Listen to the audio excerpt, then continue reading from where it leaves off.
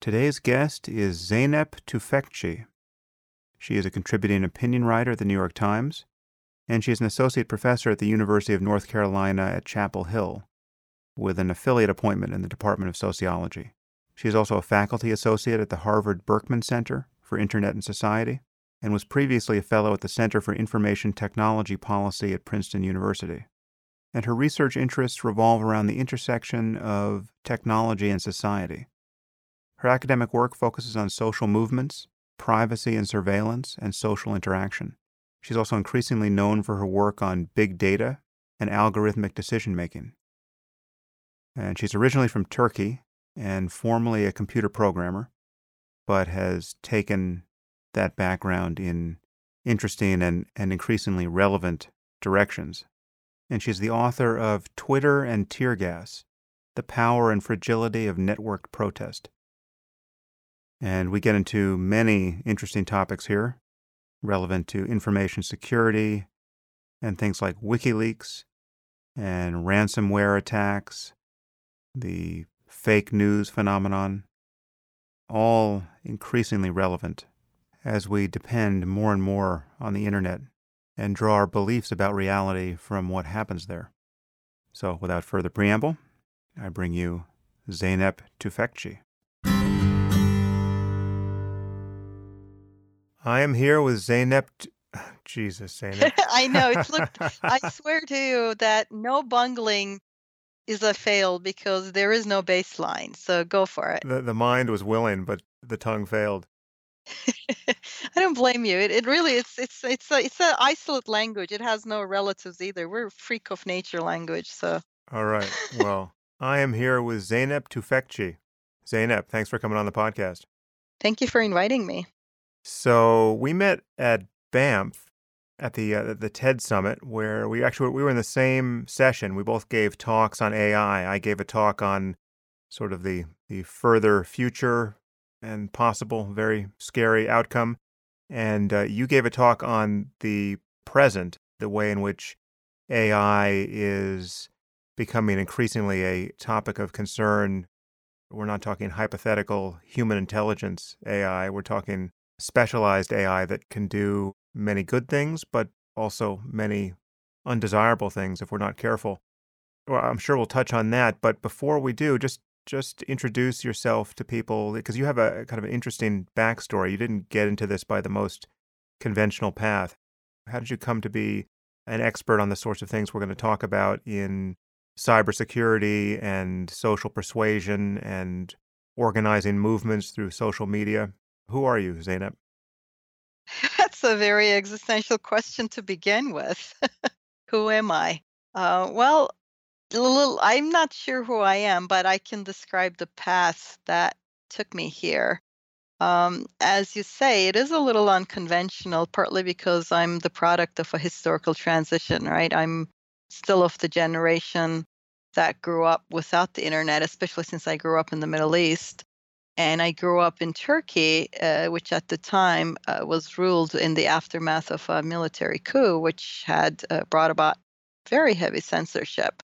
So I grew up watching a single TV channel, which made me acutely aware of censorship, especially since that TV channel didn't show us anything that seemed to be in the news or relevant to the country. Instead, we would watch Little House on the Prairie because that's what they showed. And it made no sense in Turkey, but didn't matter.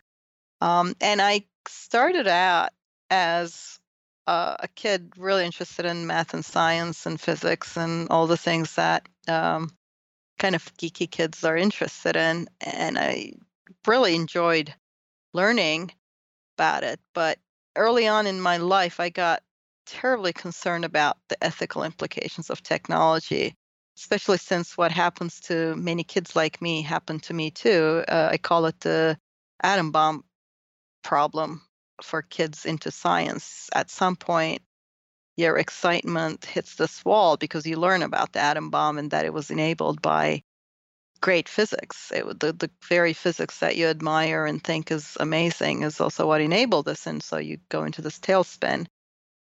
And to my, I guess, kind of failure of imagination, I thought computers would be a great topic for me because they would have fewer ethical implications. And I also needed to get into a job quickly, because not only did I grow up in Turkey, I grew up in a pretty dysfunctional, broken home. I needed to start working as soon as I could. Started working literally as a 13-year-old and then as a programmer as early as a teenager, 16, 17. So I had this sort of very unusual path that I found myself in a technical job in a country still under pretty significant censorship and closed public sphere without the internet. And I found myself, because of my technical job, I found myself sort of glimpsing the future, kind of this parallel existence where I'd work at IBM, which had this amazing intranet that allowed me to talk with people around the world almost as an equal, right? And, I mean, here, there I am, a teen girl, kind of with all that goes into it in a country like that, pretty much anywhere in the world too.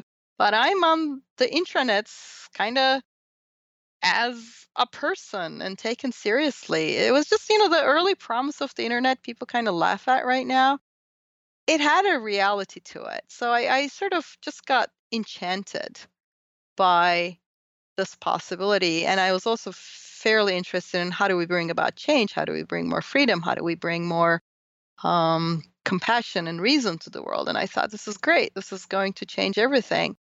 And I really wanted to study it. And I switched to sociology kind of along the way, but not knowing what exactly would make sense, right? I was just trying to find my way. And because such things often happen in the United States, I found a way. I kind of stumbled into graduate school in the United States, trying to understand all this better. And in the meantime, as I was struggling with trying to understand and think through, the world was progressing. We started having, more and more digital connectivity. And sometime, I think around 2004, I stopped having to explain why computer science, computer programming, and sociology and social science were related, because Facebook happened. And it was, I think, the first time that a lot of people who are not specialists kind of had this very visceral reaction to how their social world is being changed by this new platform. Questions of privacy and other things became very prominent in people's mind. And then fast forward a little bit, Arab Spring happened, which is exactly what I study, social change and social movement. So I started studying that.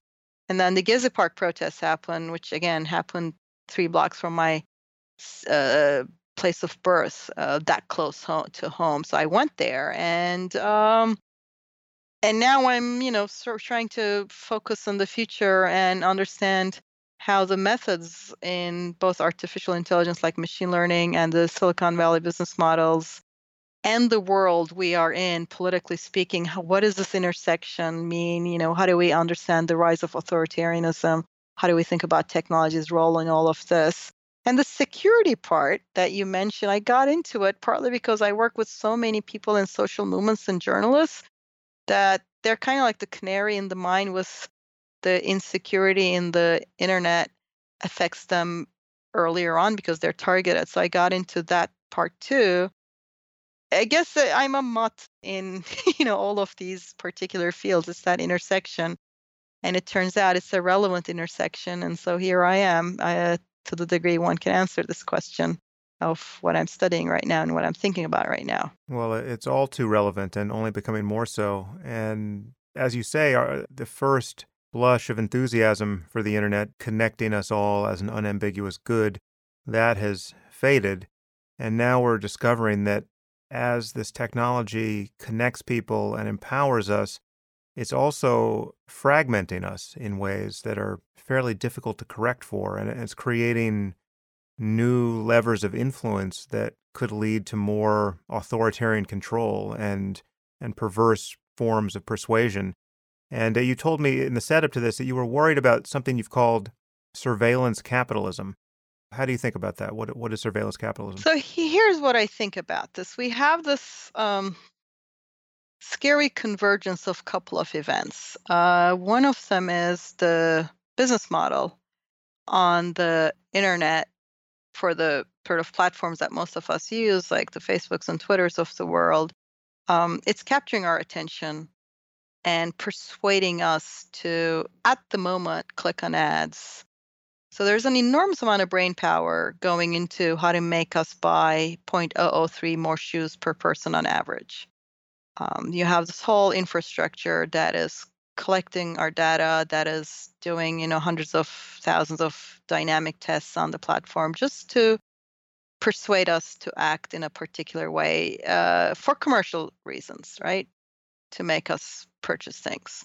And this is happening in increasingly through technologies that are like machine learning, which is a form of computer programming that is different than the past in that we don't program it anymore. We feed the machines a lot of data and they create these large matrices and calculate certain things. And just like the brain, that we can't really see what a person is thinking if we slice their brain. With machine learning, you don't really see exactly what's going on. It just spews out classifications. It says, do this, do that, do this, do that. It's probabilistic, but it works pretty strikingly well for the things that we're using it for. But it needs data to work, which means that we have a business model that is set both to figure out how to exactly push our buttons and also to use an enormous amount of data that is surveilled from us asymmetrically. You don't get to see what they have.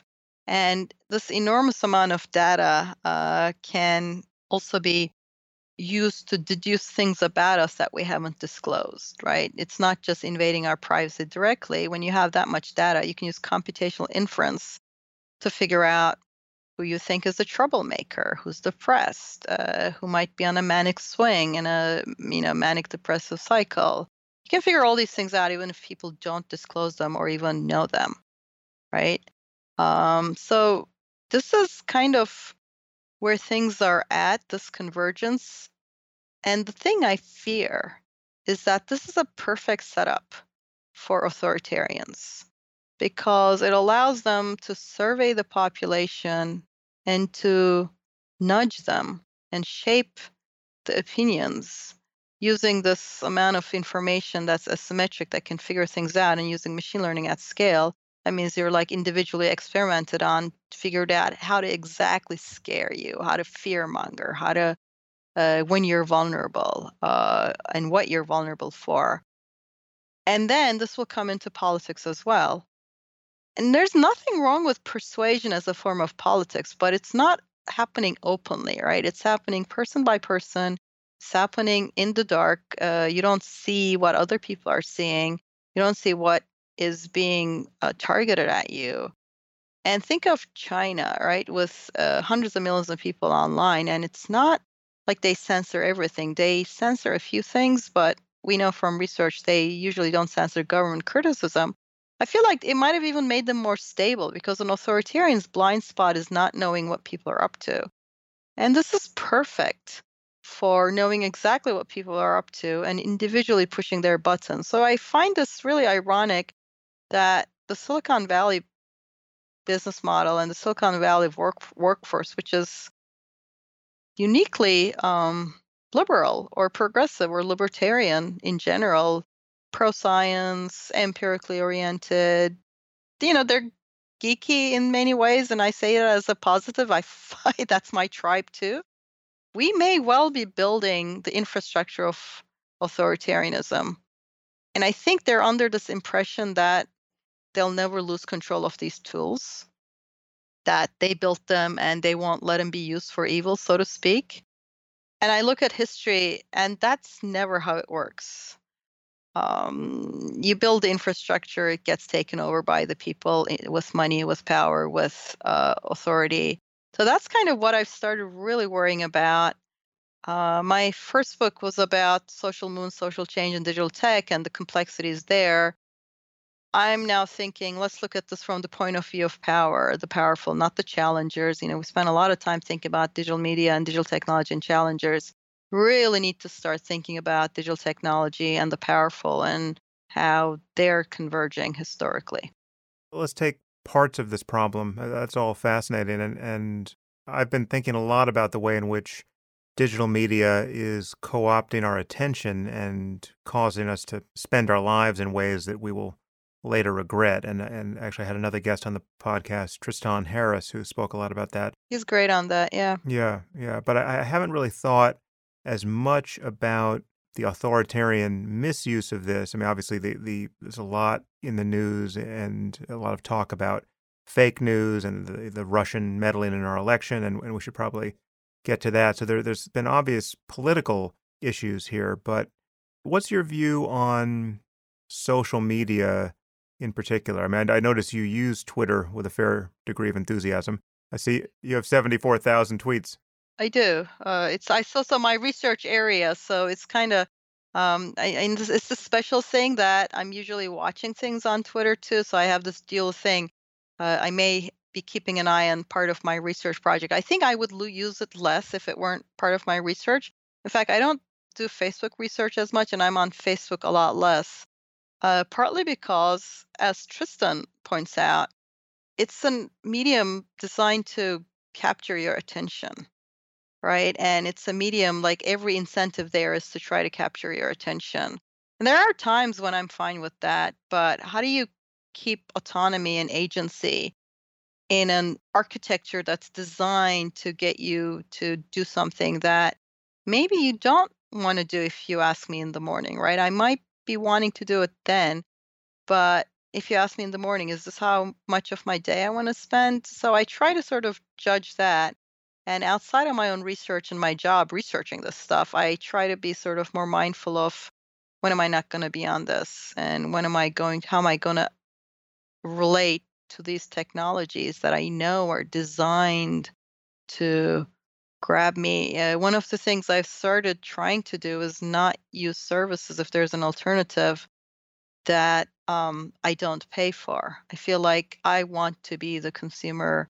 I want to be the one they're catering to rather than being the person whose attention they want to grab so they can sell to people trying to manipulate me into buying zero point zero zero 0.003 more shoes. So that's kind of it's part, and the problem is, of course, it's part of life. I work with refugees, and I do, I try to sort of the unluckiest people, right? I try to sort of see if I can be of some help. And I couldn't do that work if I weren't on Facebook because that's where the groups are and that's where the organization goes on a lot of times. So to be in the civic world today, you use these platforms because that's where billions of people are. On the other hand, they're not designed with the kind of goals I have in mind when I'm engaging the world. And it's this huge challenge. It's this huge tension. And it feeds into what I just said, which is that the people in power are increasingly looking at this world and saying, what can we do with this? How can we use it to consolidate power? Do you have any thoughts about what recently happened in the election and the role that social media played there? And then the larger fake news phenomenon and just this issue about with respect to how we are getting siloed in echo chambers where Absolutely. it's like it's an illusion of being open to information, but in fact, people are just ramifying their worldview by use of these tools. Yeah, so let me just say a couple of things. With a lot of these tools, if you talk to the companies, the first thing they will tell you is that's what people are doing. That's not us. Now, on the one hand, um, it's certainly true that this is driven by people, right? This is like it would not be fair to say that, the social media platforms are generating this from whole cloth. They're not. It's more like we have certain human tendencies. We have, if we see something that we agree with, it's more pleasant.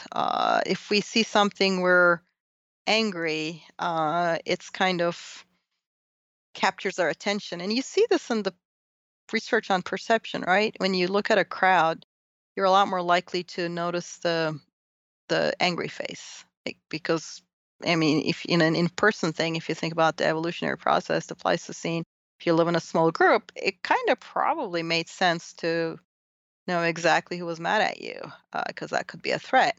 So there are all these things that we already have tendencies for. I liken it to having an appetite for sugar and salt, right? It's a perfectly reasonable thing given our evolutionary history to be into sugar and salt. The problem is very rapidly, without any time to adjust, forget evolutionarily, culturally, we have shifted to a world where we're supplied with we're not just supplied with extra sugar and salt. Social media platforms use sugar and salt to keep you there, kind of like a salt lick used to shoot animals. But instead of shooting us, they're just capturing our attention. They're selling us shoes. And that's, I think, big part of what's going on with the election too. What happened is we got siloed, of course, and I for my because of my work and because of my sensitivities to authoritarians, I guess I started following social media, Trump social media, very early on because I thought, whoa, this is an interesting thing. And I argued he was viable when everybody was laughing at him, exactly because I was following his base on social media. And a couple of things happened. I saw how and why he resonated. I also saw an enormous amount of misinformation that ranged from distortions to fake news sort of proliferate there. I also saw that once when I wasn't making a conscious effort to follow these people, which I did as a part of work, I did it every day for almost 2 years now. Like if I went on Facebook, I had friends who were Trump supporters, although they were in the minority because I'm a college professor in a blue part of a purple state. And it kind of makes sense for most of my friends not to be Trump supporters. But I have friends from middle school and elsewhere, and some of them, turns out, were sympathetic to Trump. I never saw their posts, right? I just sort of thought about it, halfway through, and I'm like, whoa, do I not have a single person I've friended on Facebook? Because I friend lots of people, and Facebook is not very personal for me. And I had to hunt them. I guessed them, and I hunted their posts down. And yeah, there were people who had sympathy, and Facebook's algorithm never showed it to me. And I'm guessing it's not, I mean, obviously, it's not a conscious decision. Once again, it's these machine learning algorithms. They know that if you give people sugar and salt, which I just, in case of Facebook, for me, it's cuddly stuff or outrageous stuff, right? Babies, cats, cute things, happy news. Most of the things we're angry about, outrageous. So Babies eating cats. I think those both polar sides attract attention. So they just feed us that. And I think that's really destructive, especially given it's a way to make money for people. So you could just be a spammer and figure out, hey, look, I can just feed people fake news about Hillary Clinton. That's what a lot of people did. I interviewed a bunch of these people. Some of them were even liberals. They were just like, it works, it spreads, and we make money from Facebook. So not only does it allow, not only does the algorithm kind of amplify this, it allows you to make a lot of money from doing exactly this. And I'm not saying mass media was ever perfect. Many failures there, but this is a new onward world to have no checks on, no ethos against this kind of misinformation. So about 4 or 5 years ago, 5 years ago now, I wrote this article for the New York Times, worried about the Obama campaign's use of data, right? Because they were already sort of developing all these methods to target people and to try to persuade people using statistical data they had on them. And I said, look, I understand campaigns want to win, but this kind of, asymmetric accumulation of data, where it goes far beyond just, which magazine you're subscribed to. And the kind of smart targeting has the potential to gerrymander us down to the person and have politics only be about people who are persuadable and all these sort of downside effects of having the public sphere become more and more private and more asymmetric in how it operates. And I got a lot of pushback from people in the Obama campaign and people in the data science world. And one of the things I was told was, one, I was told this will always be on the side of people we like. People told me. They said, this is something that, people who like science, people who like data, people who are empirical, um, this is only going to be their tool because the other side, they told me, it doesn't like data. They can't do this. The second thing I was told was this is just a form of persuasion, no different than any other. Now, fast forward just 4 years after that, and what I saw was in the 2016 election, the Ted Cruz's data people ended up being Donald Trump's data people. And I'm going to recount something they claimed they did. Now, I don't have access to the internal data, so I can't vouch they did this, but I have some independent evidence that they at least tried. But just outlining is enough to explain what the issue is. So they claim that they used people's Facebook likes and other kind of indicators, social media data, or whatever it is they use, because this is just social media data is very good for this, to try to figure out people's psychological profile. Now, we know from research that if I just have, say, what you liked on Facebook, or even just your tweet stream, we can guess using these sort of complex algorithms, we can guess with pretty high probability um, where you fit on the big five personality traits like neuroticism, extroversion, etc. We can guess your sexual orientation. We can guess whether you're religious and what religion. We can guess a lot of things, even if you never disclose them, right? These are not things that you needed to have put on your profile. So we can figure this out. And we know also from research that some people will vote more authoritarian if they're scared. Other people get pissed off at fear mongering. And the problem with advertising on TV is, you're advertising to everyone at the same time, right?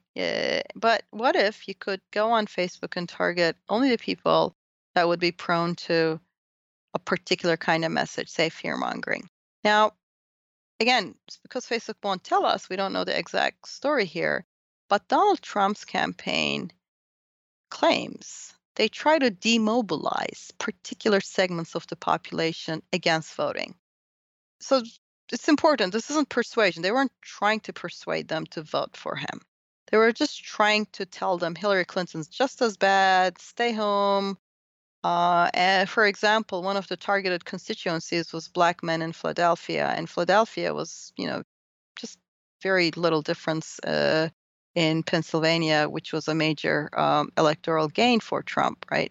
And I have independent confirmation they did target Black men in Philadelphia. We've come across instances. So what they tried to do was to demobilize those people. What did they tell them? We don't know, right? Only Facebook knows. Did they tell them things that were correct, things that were false, things that were completely made up of whole cloth? Were they just scary commercials? Who knows? They were just targeted at them. And so the census data from the election just came in, and it's pretty clear that the biggest difference between 2012 and 2016 is the Black turnout in the country was depressed in lots of places.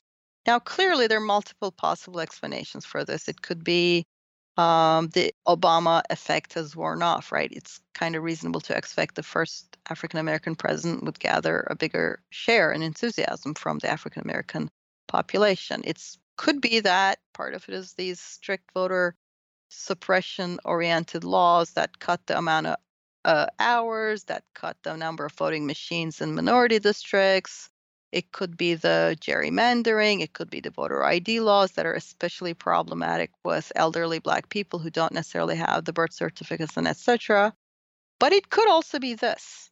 We could also have a world in which large segments of the population were psychologically profiled and otherwise profiled and silently targeted through Facebook dark ads in a way that would push their buttons and do it one by one. Like if you needed people to figure out what everybody needed, you'd never manage it because to target 100,000 people, you'd need 10,000 people. Whereas right now, we're at a world where machine learning is designing machine learning experiments to experiment on us. It's already out of our control, right? And you can do this at scale. You can figure out people one by one using these technologies. So, what if that is part of what swung a very close election?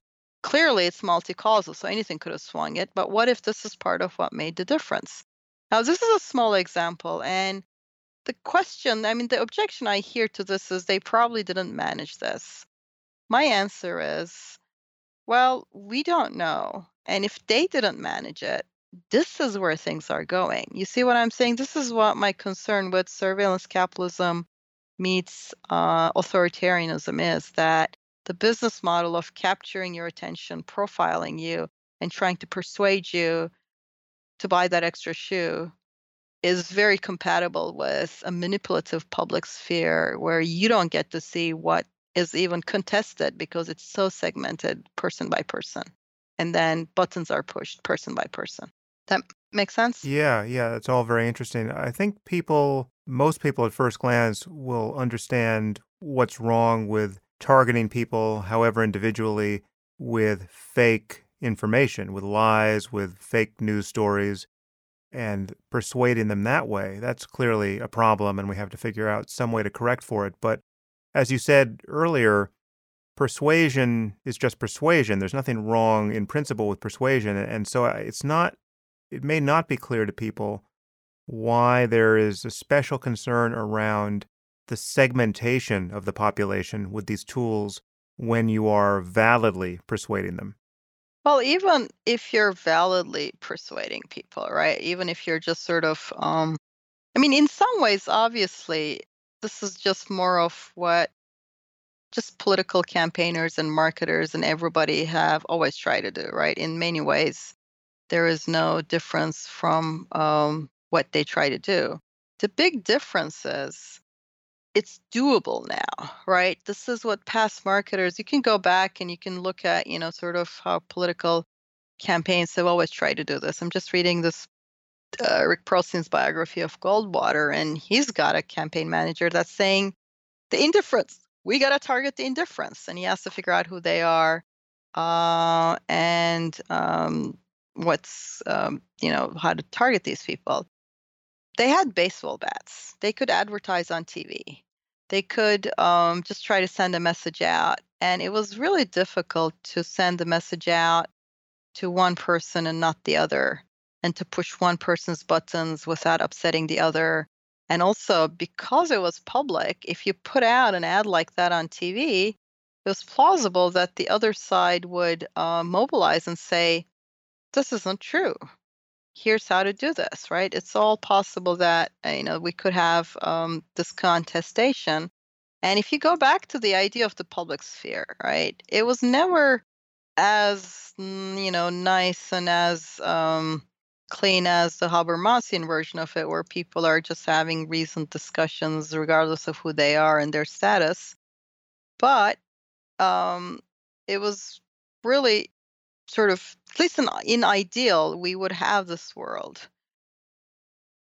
Right now, it's gone exactly in the opposite direction. Instead of sort of wishing to persuade us like that and only having baseball bats to act with, they have scalpels that they can use to get at us one by one, right? So instead of baseball bats that would both provoke a reaction and weren't as effective, they have quite scalpels that they can do this with without provoking the reaction, without being public, and without sort of having us be able to oppose it.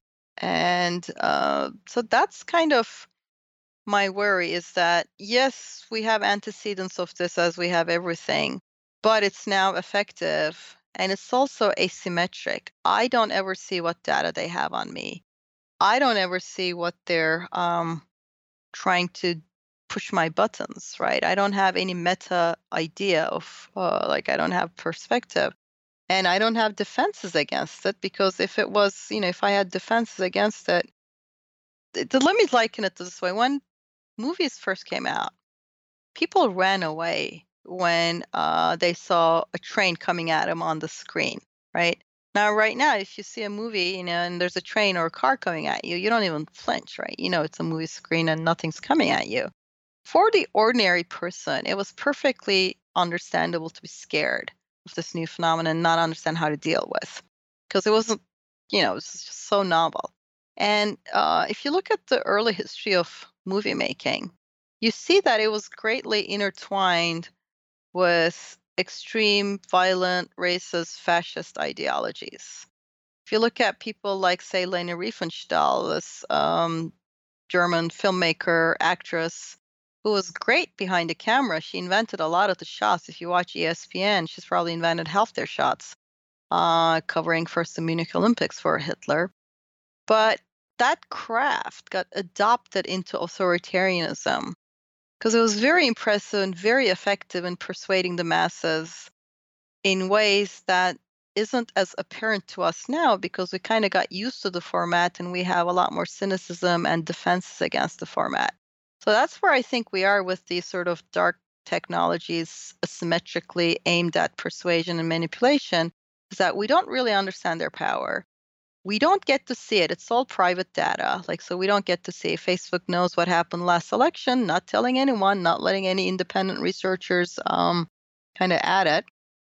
And we don't have a way to defend ourselves against it. And people will say, I'm not manipulated, I'm not manipulated, and everybody thinks that. But we're all people, we're all persuadable in particular ways. And if there's a science and a craft of doing it with massive surveillance of us and testing of us and finding the exact way, we're all going to be vulnerable. And I think that's where we are, is that in fact, if you look at it, Facebook's business model is telling advertisers and political campaigns that it's a great platform for persuading people.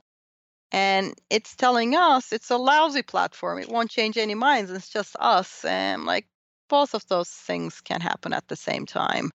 And I think it works to a degree. And I think we need to sort of really think about how do we deal with this new threat to free conversation that is not so asymmetrically controlled.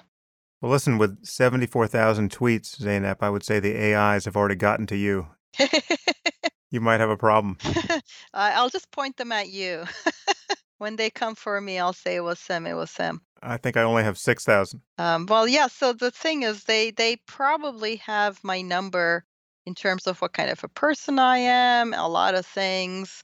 Although on the other hand, I study these things a lot, so I'm always watching.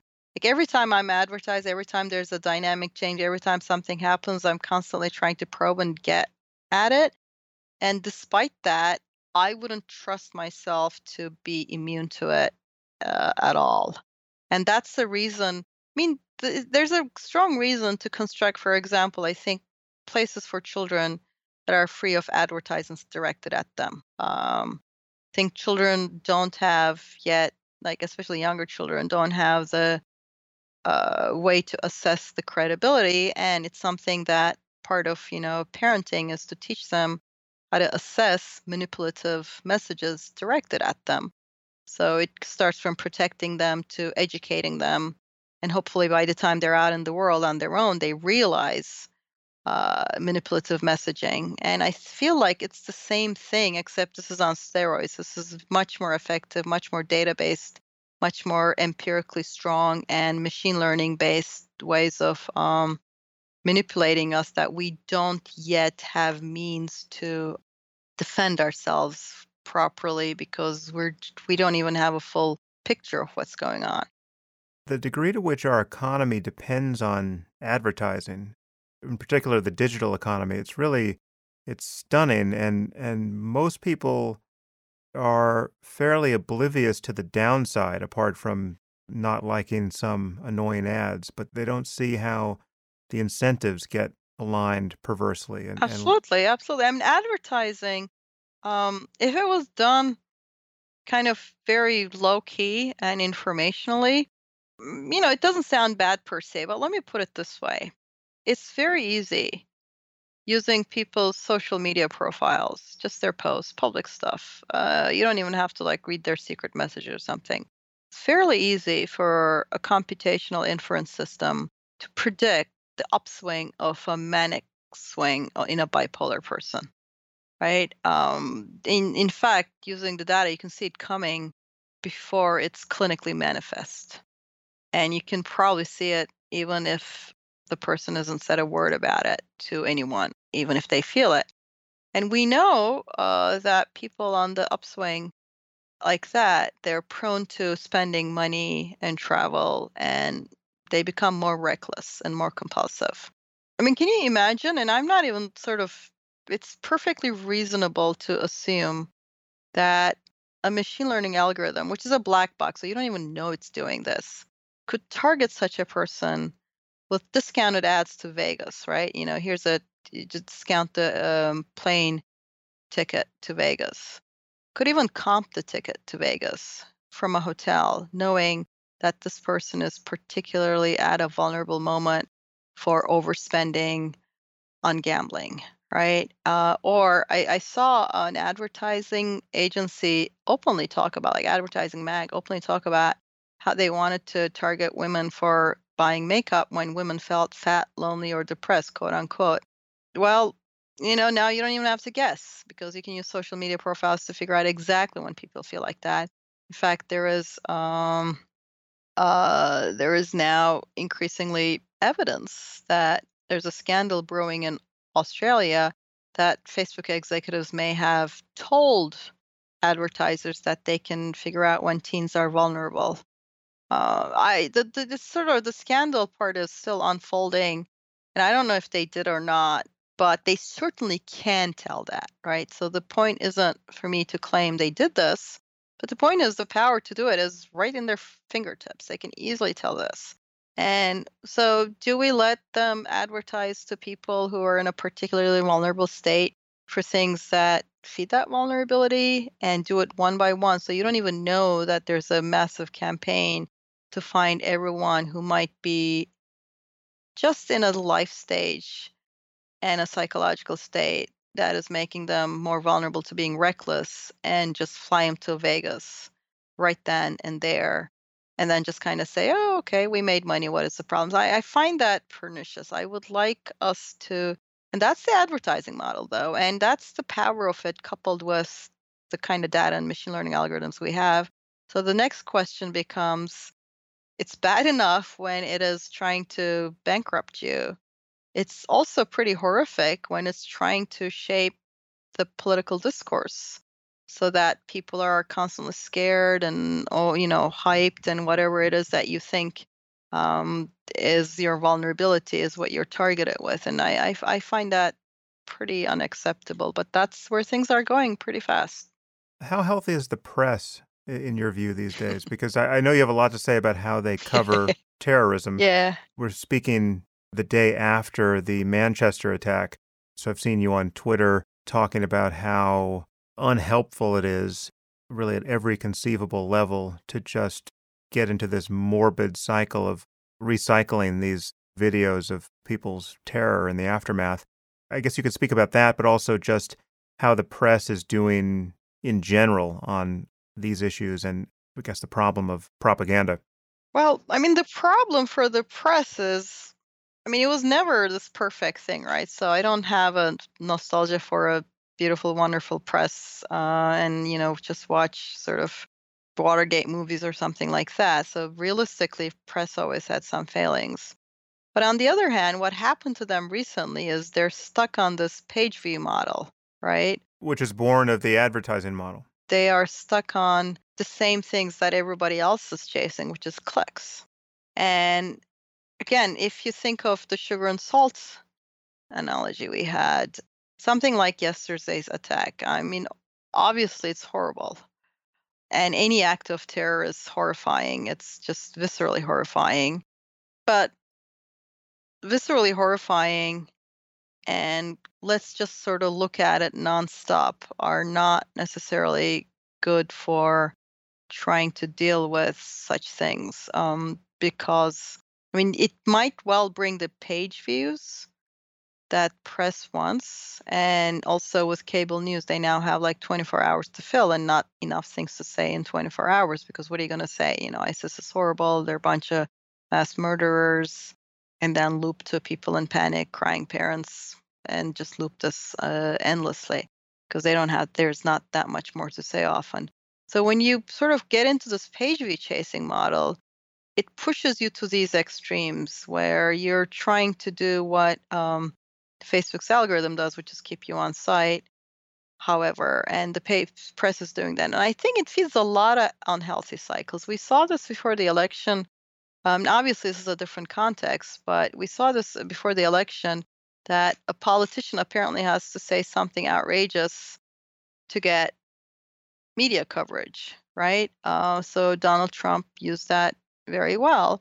In fact, he drowned out attention from the other Republican candidates, and that was a big part of how things worked out for him. So whatever it is, I think that's sort of the problems with the press is that it's also fed into this chase the page view cycle. Let me give you a YouTube example to explain why I think this chase the engagement is a problem.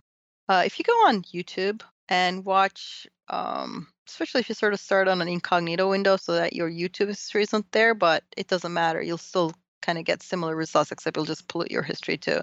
And go watch some new stuff on something you haven't watched before. Like I did an example with vegetarianism. Let's watch a few videos about the virtues or the arguments for vegetarianism. YouTube immediately nudges you and say, "What about this video about veganism?" And if you watch that, you'll find yourself being suggested this thing about, some discussion about honey. Is it okay? It's produced by bees, right? These are sort of more marginal considerations within that world. And you just constantly, this is an autoplay, it just keeps playing again and again. And you go down this rabbit hole where it's pushing you to the edge of an idea. Now, try, say, watching Donald Trump rallies, which I ended up doing for work because I was following Donald Trump's social media and I was attending his rallies and I wanted to make sure I got some quotes right. I started getting suggested white supremacist stuff on YouTube. If you watch a more centrist Democrat, you start getting suggested the conspiracy left, right? Really sort of unrealistic and out there stuff. So what's happening once again isn't that a bunch of people program this. What's happened is they have an algorithm that's figured out that if you go down the rabbit hole, it's engaging, right? If you can get people, quote unquote, to sort of say, "Oh, my eyes are open. Now I am more hardcore than you." That kind of sort of "I'm more hardcore than you" mechanism is a very deep human mechanism. It goes back to group formation and in-group, out-group processes and all of that. And these algorithms have figured out that it's great to feed you that. So wherever you are, it's going to push you to the outer edge rather than to the center, because if you're at the center, you will maybe reach a conclusion. It may even be a sensible conclusion, or you may stay where you are. Then you're satisfied, right? And if you're satisfied, you're not on the site anymore. It has to keep poking you to get you to stay on the site. And I liken this to holding meetings in a place designed to keep meetings going forever. That's terrible. If a person's in a meeting, what is it you want? You want it to end. Yeah. Whereas these places are designed to make sure that your meetings never end. And that's where we're holding our public sphere, in places that are designed to keep us engaged by making us go down the rabbit hole. And I think in the case of YouTube kind of algorithms, or even Facebook, which does a version of this, what you end up getting is wherever you started, you will get suggested more and more of the edge. And especially if you're already kind of vulnerable to this and you go down and it's engaging and you see more of this, I think you just get more sucked in. And this doesn't happen to everyone, but clearly it happens to some number of people. And I think that's really not good for the world. We see the sort of, if you look at the stories of people who turn into sort of these sensational mass murderers, where they go and just try to do something that's driving high publicity, And you see this across the political spectrum. You see this in sort of the religious inspired ones. You see this in the white supremacists. You see it even in school shootings, which are sort of done by younger people. But you often see a trail of sort of online self-radicalization. And I think it is not just people sort of seeking it out, it's also being suggested stuff through these recommender algorithms that sucks in a particular mindset that's already, got problems to begin with. So we're just feeding people who have issues to begin with. We're feeding them more destructive material. And then you see the results. You see them carry out things that have a trail of online self radicalization as part of the story. Well, to take your meeting example, which I love, it's not just that the meetings are being prolonged, it's the algorithm is inviting crazier and crazier persuaders to the meeting. Absolutely. Yeah. Yeah. That's truly perverse. And yeah, you're there and you're fighting the meeting, right? And you're frustrated and you try to argue with people and you yell at them. It's fine, right? As long as you stay in the room, if you're yelling at people, fine with the room, right? The room just wants you to stay there. And the room is engineered to get you to stay there. And if it's going to be cute, cuddly cats to get you to stay there, it's going to show you cute, cuddly cats. If it's something that you're really upset at, if it's going to show you like racist people you can yell at, it's going to show you that. Whatever it is that keeps you in the room. So it's a big bias. It's just a bipartisan bias. So everybody sort of goes, the people on the left say it's a right wing bias, the people on the right go, it's a left wing bias. And it is definitely a bias, but I think it's a nonpartisan pushing you to the edge of whatever to keep you in the room kind of bias. It's every conceivable bias. It's the magnification of your own tendencies by this description. Yeah. Yeah. Right. So, what's your view of WikiLeaks? I think in general, whistleblowing is a time honored tradition of dissent, right? You go back to the Pentagon Papers, and very often there are people in power who try to hide things from us, and they do it in an illegitimate way. And I think that in such cases, whistleblowing is not only a time honored tradition, should be supported and defended. What I've seen WikiLeaks do over the past few years is not been that. What they've been doing is being just sort of these unreflective publishers of whatever they're fed. And they're doing it without curating the material or judging or using any discretion in the public interest part. I think a leak is valuable and defensible to the degree that it is exposing wrongdoing, but doing it in a way that isn't also dragging along ordinary people's privacy or to the degree possible that ordinary people should be protected. And it also shouldn't be a form of sabotage against an institution just because. And I'll give you an example of what I mean. I'll give you two examples. One, they're really unreflective in what they publish. Once they published this email server, they said was Turkey's ruling party emails. And I mean, I'm very close to the anti-censorship group and people in Turkey because I study this, I'm from there. So people are really excited in a way. They're like, "What is this?" Like they got really ruling party emails. Well, it turned out somebody had given WikiLeaks hundreds of thousands of email lists of just ordinary people discussing politics. It had zero to do with the ruling party, except maybe they were pilfered from their servers. It's unclear. It may be that some people on that they were just subscribed to this list. I mean, think of it as meta filter or just a Reddit discussion, right? It's nothing particularly associated with the ruling party.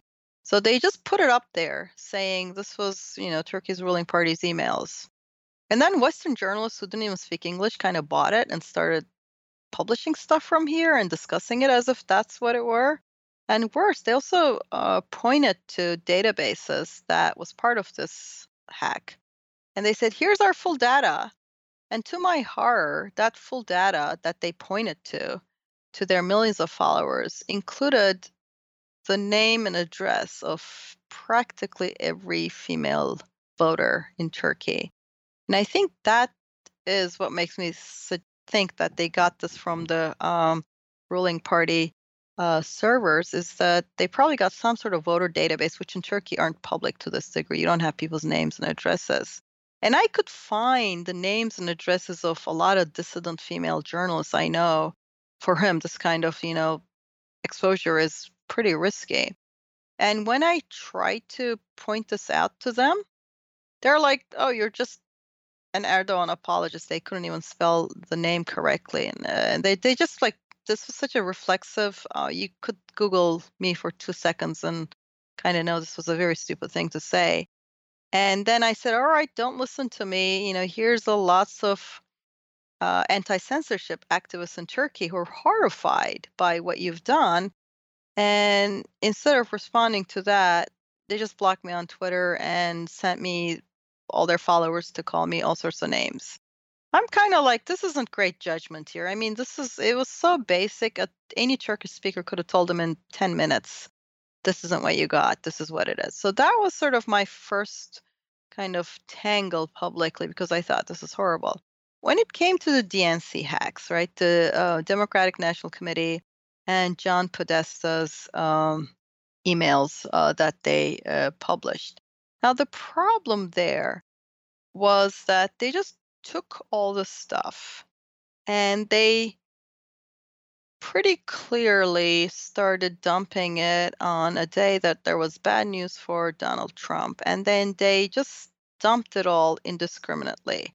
So what you got was a large amount of stuff that had nothing to do with any politics. It was just, business. And some of it was personal stuff. There was one case of this woman apparently had tried to commit suicide, unfortunately, and luckily she was stopped, and this was this concern, and she was working at the Clinton Foundation, and the workers, the people there, were discussing, best intervention and sort of this concern. Not only did WikiLeaks publish such emails, they tweeted it with glee, saying, "Look, suicide attempt by staffer." And mass media just jumped on this and discussed this on the air. I'm like, where is the whistleblowing in this? This is just basic, this is flat out sabotage because if you basically make it impossible for people on one side of the political spectrum to have any privacy, you are sabotaging that side of the political spectrum. And this was very asymmetric, right? You didn't see anything from the Republican side. They only dumped Democratic side things and just posted them. Plus, a lot of their sort of social media tweets were flat out misinformation. They made shady claims, they pushed crazy theories. And a lot of that went viral in the social media ecosphere that is very sort of just devoted to misinformation. So they were feeding that. And this kind of interacted very badly with mass media's penchant often for gossip, because if you got one political campaign's emails, journalists are mentioned there. And all these journalists, these, grown men and women, were just trying to see if they were mentioned, and they were obsessed with it. And there was so much coverage that was generated from it without reflection that, wait, this is just one side. In fact, after the election, when people finally started doing the research, we learned that the hacking wasn't just like this. It was there was a part that didn't make it to WikiLeaks, but they apparently hacked the Democratic candidates up and down the ballot, like House races and primaries, and gave their documents. Like if you paid for a poll and cost you thousands of dollars, they gave it to your opponent. If you had a strategy document, they gave it to your opponent. So to me, this is not only privacy destroying, not only not whistleblowing, not only part of a disinformation and misinformation campaign, this is flat out political sabotage. And people might be tempted to saying, you know what, it's aimed at a powerful political party, the Democrats, and it's also aimed at, Hillary Clinton, a powerful woman. I'm like, okay, fine, I understand that part. But these are the methods that are going to come at the centers more heavily. In fact, in Russia, which is basically the pioneer in this part or this kind of political targeting, it has a name, compromat, in which you target political dissidents or institutions, and then you hack them because computer security is so lousy and it's kind of hard to avoid being hacked. And then you just spill it out and you destroy any ability they have to privacy. And you know what? If I have 10 years of anyone's emails, there's something there I can twist into something else, right? I mean, nobody could withstand a deliberate misinformation campaign based on that much of your personal stuff. You have good days, you have bad days, you have stuff that, you're just talking email. You don't think it's going to be published to millions of people. You might have said things a certain way. So I thought what they're engaged in was ranging from total irresponsibility, an unwillingness to look at anything when challenged factually, like plain as day, any Turkish speaker could tell you. They just blocked me on Twitter because, apparently Team No Curation can't stand just me tweeting some points at them. And they don't curate anything. They act in a very concerted way to sabotage only certain political viewpoints. So that to me makes them illegitimate. It's not whistleblowing anymore when you're trying to sabotage only certain political viewpoints. And sometimes people tell me, you're kind of saying this because, this is Democrats, and people assume that I'm a Hillary Clinton supporter. And I'm like, I would say this no matter who was targeted, because this method may start from political parties that are powerful, like the Democrats or even the Republicans. I would have opposed it too. It is going to make it much harder for distant organizations because they're going to be more vulnerable. And in fact, this was used against House candidates that were more progressive or, had a better shot at beating the Republican. They were sabotaged down the ballot. And if you're sort of a dissident organization around the world, there's going to be something in your emails that can be used against you. There's going to be something in your internal conversation that's not for public that's going to be used against you. There's going to be some things that are just personal and private and none of anybody's business, even if they may be curiosity provoking. So I feel like this method was so pernicious that I really would have liked it to have been shunned as a method.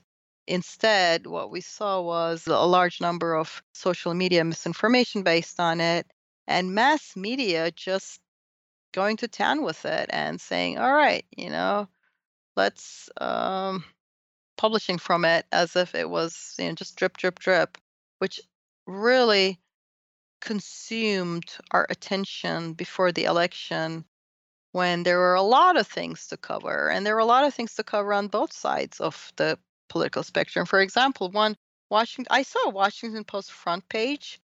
That was a WikiLeaks hacked email. That was literally, let me see, this was October of 2016. I don't remember the exact date, but they published in their front page something that said Clinton worried about Bernie Sanders, something. And it turned out it was an email, maybe 2 years old email, maybe a year and a half, that some Huffington Post blogger had sent to John Podesta, right? I mean, it's October of 2016. We're facing this election between Donald Trump and Hillary Clinton. And they're literally on their front page reporting what a Huffington Post blogger had sent to the campaign. So it's not even the campaign sending anything out, because it just fits with stoking some divisions and it just gets eyeballs and it's just easy. It's right in front of you. In the meantime, if you look at just sort of do a random, not random, but just sort of do a eyeball check of how many stories there were about the conflict of interest from Trump having such a business empire and becoming the president, which clearly you would have thought in 2016 of October, it would have been a big topic to cover, right? Barely any stories. I searched them one by one and I couldn't find really any. I found some, but they were really minuscule compared to the WikiLeaks coverage and all of those things. And I don't mean to say they should have given Hillary Clinton a break. There are a lot of things that I think they should have covered about her that got drowned in this gossipy coverage that was pushed by WikiLeaks. And there are a lot of things that should have been covered by about Trump that got drowned in this, again, gossipy WikiLeaks coverage, which made for more interesting stories. It's, you're like rifling through somebody's closet and there might be something you're curious about, but that doesn't really mean it belongs in the front page of a newspaper. So I think it was a multi-pronged act of sabotage, and I don't think it was good for the world. And I do support transparency from the powerful as appropriate. But if you do this in this no holds barred, I'm just going to go in with a baseball bat and expose everybody so that one party can't strategize, have any internal conversation, and their staffers have no privacy, I don't think that's good for the world. Changing topics slightly here, but tell me what happened and what's happening in this new category of cyber attack with those ransomware attacks on hospitals.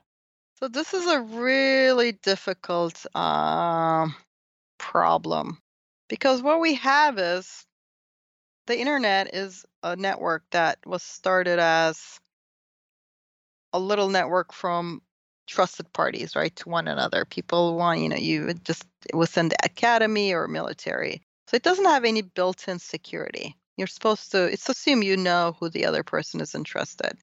And then on top of that, we had a few companies, especially Microsoft, but others too, that build software very fast.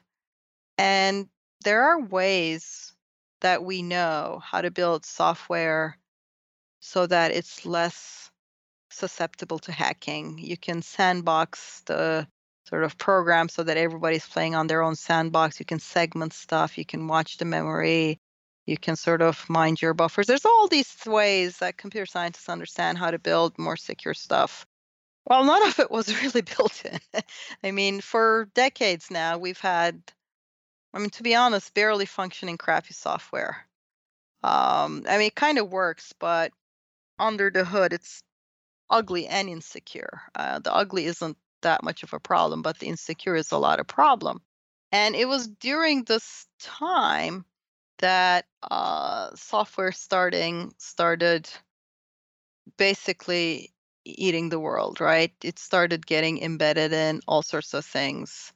And so what happened with the last ransomware attack, it kind of like this. There's a lot of things where people are using older operating systems like Windows 7 or Windows XP, and they're often embedded in bunch of industrial systems or other systems. I've heard examples from MRI machines in hospitals to somebody has a thing that weaves cloth and it's just got an embedded XP machine.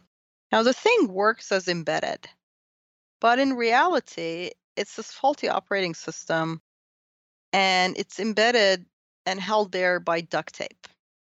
Plus, when Microsoft has gotten better recently with Windows 10, but the problem there is the updates they bring you the security updates so that you're more secure, but very often they're very privacy invasive. I mean, currently Windows 10 advertises at you. Why? Right? What kind of I'm just suspicious of anything that advertises at me. And it also is doing all sorts of behavioral targeting, I think. I'm not sure. I would like to know more. And it's kind of pushing various content. It's just sort of bothersome to me that it's doing all of this. I mean, it's to the degree that European Union is investigating the privacy violations in Windows 10. So you're in this no-win situation. If you stay with your old software, it's crappy and insecure, and you can't really sort of trust the security, and you get ransomware hacks. I think you should define ransomware in general. Many people haven't heard this term. Yes. Okay. So ransomware is basically a computer program that hacks into your computer's memory and hard disk and takes over it and encrypts it and then says, I'm not going to decrypt this and let you have it back unless you pay me, usually in Bitcoin, which is a hard to trace cash mechanism. So that's basically what happened to people in the last ransomware attack. And the reason it happened has something to do with the NSA because the NSA released a bunch of, the NSA lost control of a bunch of tools that got leaked, and some of the ransomware comes from those tools. But to be honest, a lot of the older operating systems have so many weaknesses that even if the vulnerabilities that were released by NSA hadn't been released, they're just out there. So I have a lot to say about, criticizing the NSA for the kind of surveillance, and it sort of uses the weaknesses to spy on other countries or whatever else it's doing rather than, using its expertise to try to defend people from being hacked, which is part of its charter. But in this particular case, it was really, I mean, it's just really true that our older software is insecure. And the newer software may be more secure, but it comes with privacy invasion. So a lot of people are reluctant to upgrade. And also, often the upgrades break the embedding of your software with your MRI machine. So the problem here is that a lot of software people expect, like, in 10 years, it's ancient, move on, get some new computers, right? Well, if it's in an MRI machine, I can't throw out my MRI machine in 10 years. So there's a mismatch between the age at which we think software is ancient and should be discarded and the industrial and other systems that we're increasingly embedding software in. And I have to say, we're just beginning, right? Because we're just sort of living through right now the kind of latest ransomware attack we saw that hit a lot of hospitals is from, bad software 10, 15 years ago. So we're just sort of starting to see the first wave. It's going to get worse and worse because software has been embedded more and more places. And some of them, like the Internet of Things, which is these, baby monitors and the fridge and the toaster that's connected to the internet, they are so terribly insecure at the moment. This is going to sound crazy. They're so terribly insecure that millions of them have been hijacked into a botnet. So there's like millions of baby monitors chained together, and they are used by the operators of this botnet to censor websites they do not like by directing all the millions of baby monitors to constantly ping a website till it goes down. And this botnet is so big that world's largest companies, cloud operators that specialize in deflecting such attacks, had difficulty containing it.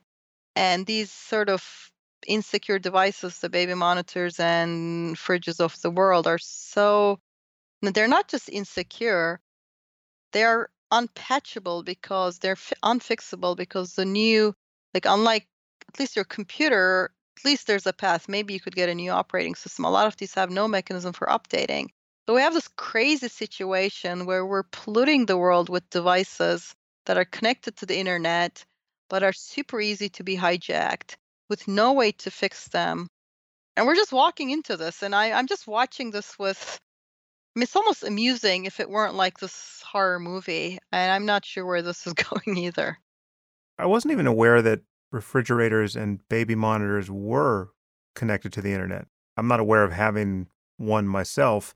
If you have a device that's connected to the internet, is it always obvious that it is? Sometimes not.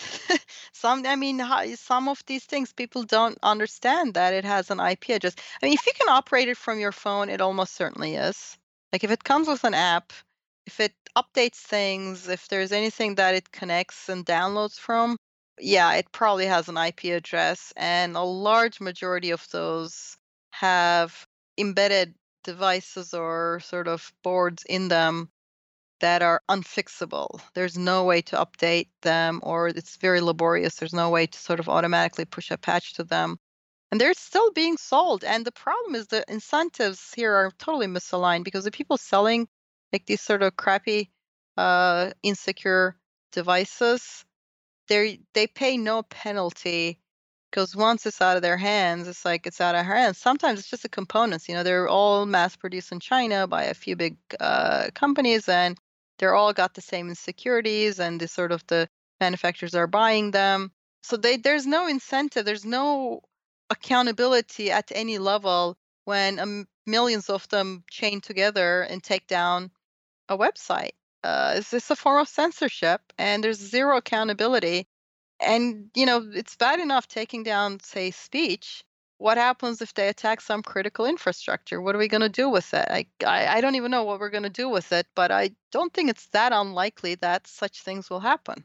But just to be clear on this one consumer point, unless you're sticking an Ethernet cable into the back of it or giving it your Wi-Fi password, if you're not doing one of those two things with this new device you got for Christmas or installed in your kitchen, is there any third way it could be connected to the internet? I mean, they're not releasing things that get on the cell network or anything like that get assigned IP You addresses. have, I mean, you really have to check if it has a IP, if it's communicating with the outside world.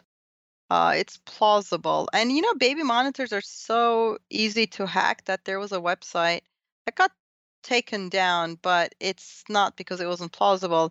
They could just randomly hack into random baby monitors. It was horrifying. You could just sort of cycle through and see somebody else's baby sleeping or crying.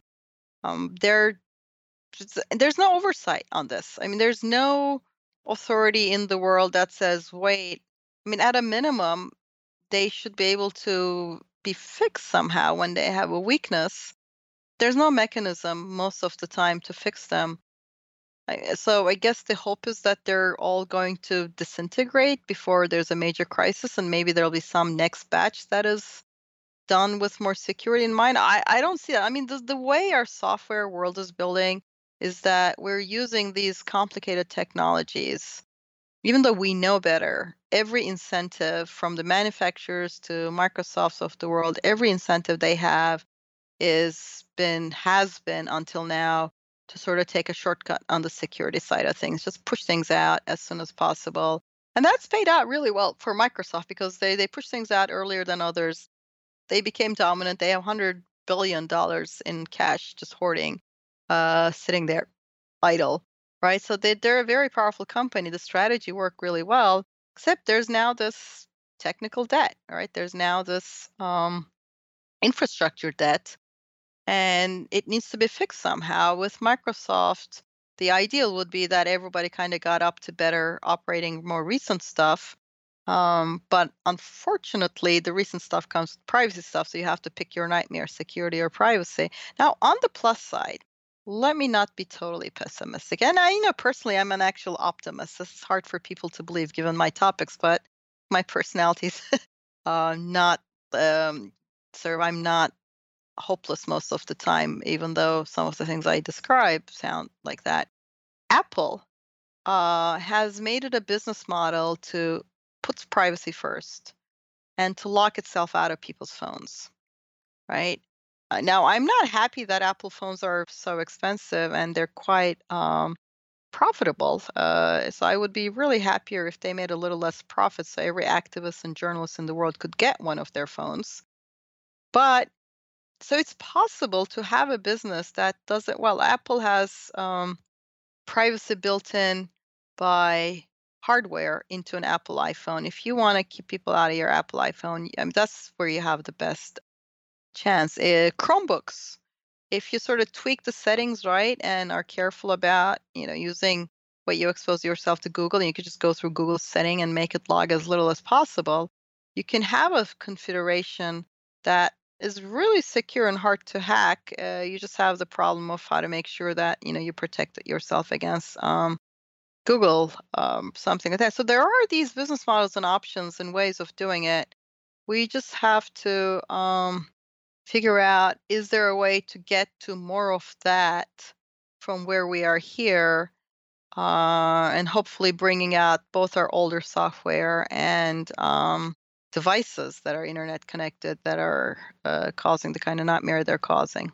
On the topic of baby monitors and their indiscretions, I know a couple who came home from the hospital with their new baby and set up their baby monitor, and their first night there in their bedroom, and they're watching their baby on the monitor, sleeping peacefully in the crib. And then they see this strange set of hands and head come into the frame and lift their baby up and take it away. And so they Oh get the my. shock of their life, and they run into the room, and the baby is sleeping peacefully. And so they were just on the wrong frequency. They were just got their neighbor's monitor. These things are so insecure. And again, nobody pays a price for marketing an insecure device. And that's kind of what I think should end, is that we should hold these companies that are selling us stuff. I don't see insecurity as wearing out. If the software is old, and it doesn't have some fancy bells and whistles that newer software have, sure, I understand that, the company has a right to ask for money for that. But if it's got a security defect, that's a defect, and companies should be held responsible for defects in their software. And make because right now software is sold on an as-is basis. It's just like you don't have any accountability on anything that goes wrong with it. That might have been great for innovation, and I can really see the positives of having that as the model for how we build software. But I think given how prevalent and important software has become, it's time to tweak things a little bit. Innovation is great, but if software is going to rule so much around us, it really has to be done more responsibly from here going out. Well, Zainab, I just have a final area to talk to you about. And it follows directly from this issue of cybersecurity. Is there anything that you do personally in this area that you think our listeners should do? Absolutely. Do you use Wi-Fi at Starbucks, for instance? Yes, yes. So here's the thing. The first advice that nobody hears is update your software.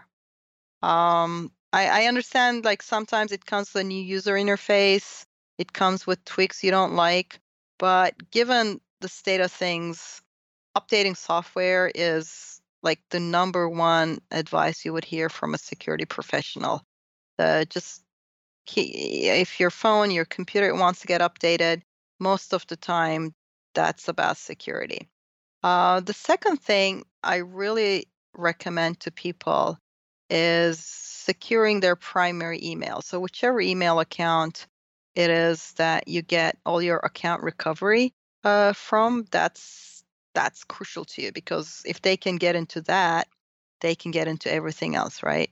So the way to if your primary email is Gmail, there's a thing called a security key, which you can find, say, on Amazon for $17.99. It's this blue key, 17.99, not a lot of expenses that allows you to add the second layer of protection so that nobody can log into your account unless the physical key is inserted into the computer. And I will send you a link that shows screenshot by screenshot how to install this thing. It's actually pretty easy to use once you install it. So if you secure your primary email, that makes it much less likely that you'll be personally and viciously hacked because they can't really, if they can't get into that, they can't get into a lot of other things. And the third thing is don't reuse passwords. If you need to write them down, right? The odds that somebody's going to break into your desk at your office are pretty low, right? Or keep it in your wallet, right? Writing it down is the least worst way to keep passwords safe. If you can't keep a password manager, if you don't want to use one, do that. Because password reuse, what happens is if you use the same password in lots of sites, when one of those sites gets hacked, they now have your email and your password in that site. And there are these automated programs that will try it out on all the other sites and they will eventually get you, right? So that's kind of the password reuse is a huge problem with how people get hacked. If you're doing any sensitive work in the world, if you're a journalist, if you're an activist, if you're a dissident to anyone, and I don't like having to say this, but it's true, you have to use an Apple phone. Androids are just not updated frequently enough. It's a patchwork. It's really sad because Androids came from the idea that you could be open and it's a more open system. But it turns out, Hobbes may not have been right about everything in the world. And I don't think it was that right about humanity. But the internet right now is a war of all against all when it comes to security. And it turns out when it's a war of all against all like that, your best defense is hiding behind somebody who's going to protect you, maybe at the expense of closing down the platform. And that's what Apple has done. It keeps a very tight rein and it really prioritizes keeping your software secure and your phone secure. So if you're doing any kind of sensitive work, I recommend people use only Apple phones. And if I ever, and if Google steps up, I will be happy to recommend them. But if you're going to use an Android phone, The only ones remotely acceptable are the ones produced by Google, like Nexus or Pixel, because at least they get their security updates. So they're the least worst Android phones. And if you're sort of also for your computer, you're doing sensitive work as a journalist, I recommend people get a Chromebook and learn how to tweak the settings to minimize its exposure to Google, because Chromebooks are great. They're cheap and they're just very hard to hack. You just have, I just have to be careful about what Google can collect from that. And we can go through the settings like that. And finally, the thing that really isn't a big deal is antivirus. Everybody gets told, use antivirus. Not only is it not really necessary because of where things have gone, if you're on Windows, you should probably just use Windows Defender and nothing else. It's not clear that using an antivirus is safe. It's pretty clear not updating your software is not safe. So there's a way in which that there's a snake oil industry telling people, buy this antivirus, do this, do that. And nobody's telling people don't reuse passwords and, update your software. But that's what you need to do to sort of, besides the common sense part, and get a security key, $17.99. And Gmail is probably the most secure email we have. And once again, brings the same problem. It exposes you to privacy issues. Finally, yes, I have one last thing to say. If you have sensitive conversations and you don't want to use Gmail, which you probably shouldn't because Google can read them, a great alternative is using Signal or WhatsApp on your phone. These are chat apps. I use mine with a keyboard. And basically, they're what's called end-to-end encrypted.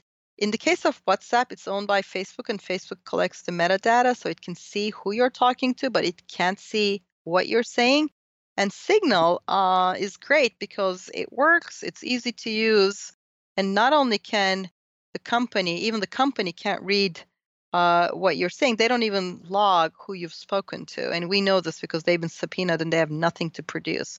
So I think use your phone for chatting and use an encrypted end-to-end encrypted chat, and just don't use email for anything sensitive. Chat on your phone instead. Even do your work on your phone, preferably an iPhone, preferably on an encrypted chat program. And update your software and use the security key for Gmail, and you'll probably be way ahead of most of people. What about free Wi-Fi or Wi-Fi in a hotel? That's not a big problem. You just have to sort of know that. Really? Because I've been warned off that in very strident tones by people who fancy themselves security experts. It could be a consideration. The biggest consideration is they can probably see what you're doing. But if you got an up-to-date operating system, because they probably aren't able to do much with you.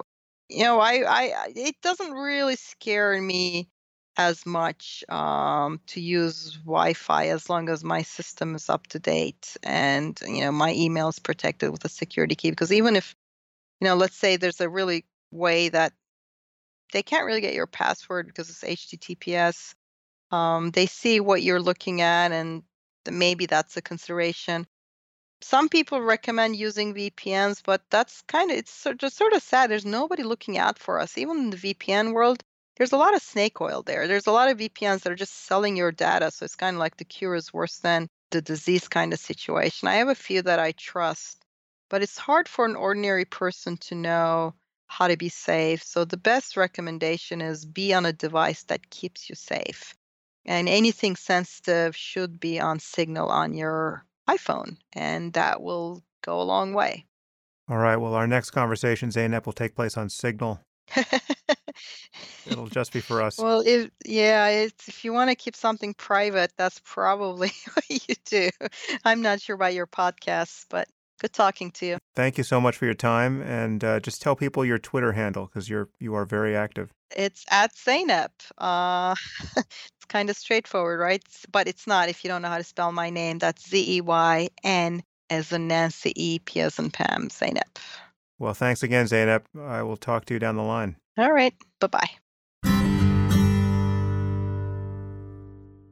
If you find this podcast valuable, there are many ways you can support it. You can review it on iTunes or Stitcher or wherever you happen to listen to it. You can share it on social media with your friends. You can blog about it or discuss it on your own podcast. Or you can support it directly. And you can do this by subscribing through my website at samharris.org. And there you'll find subscriber-only content, which includes my Ask Me Anything episodes. You also get access to advance tickets to my live events, as well as streaming video of some of these events. And you also get to hear the bonus questions from many of these interviews. All of these things and more you'll find on my website at samharris.org. Thank you for your support of the show. It's listeners like you that make all of this possible.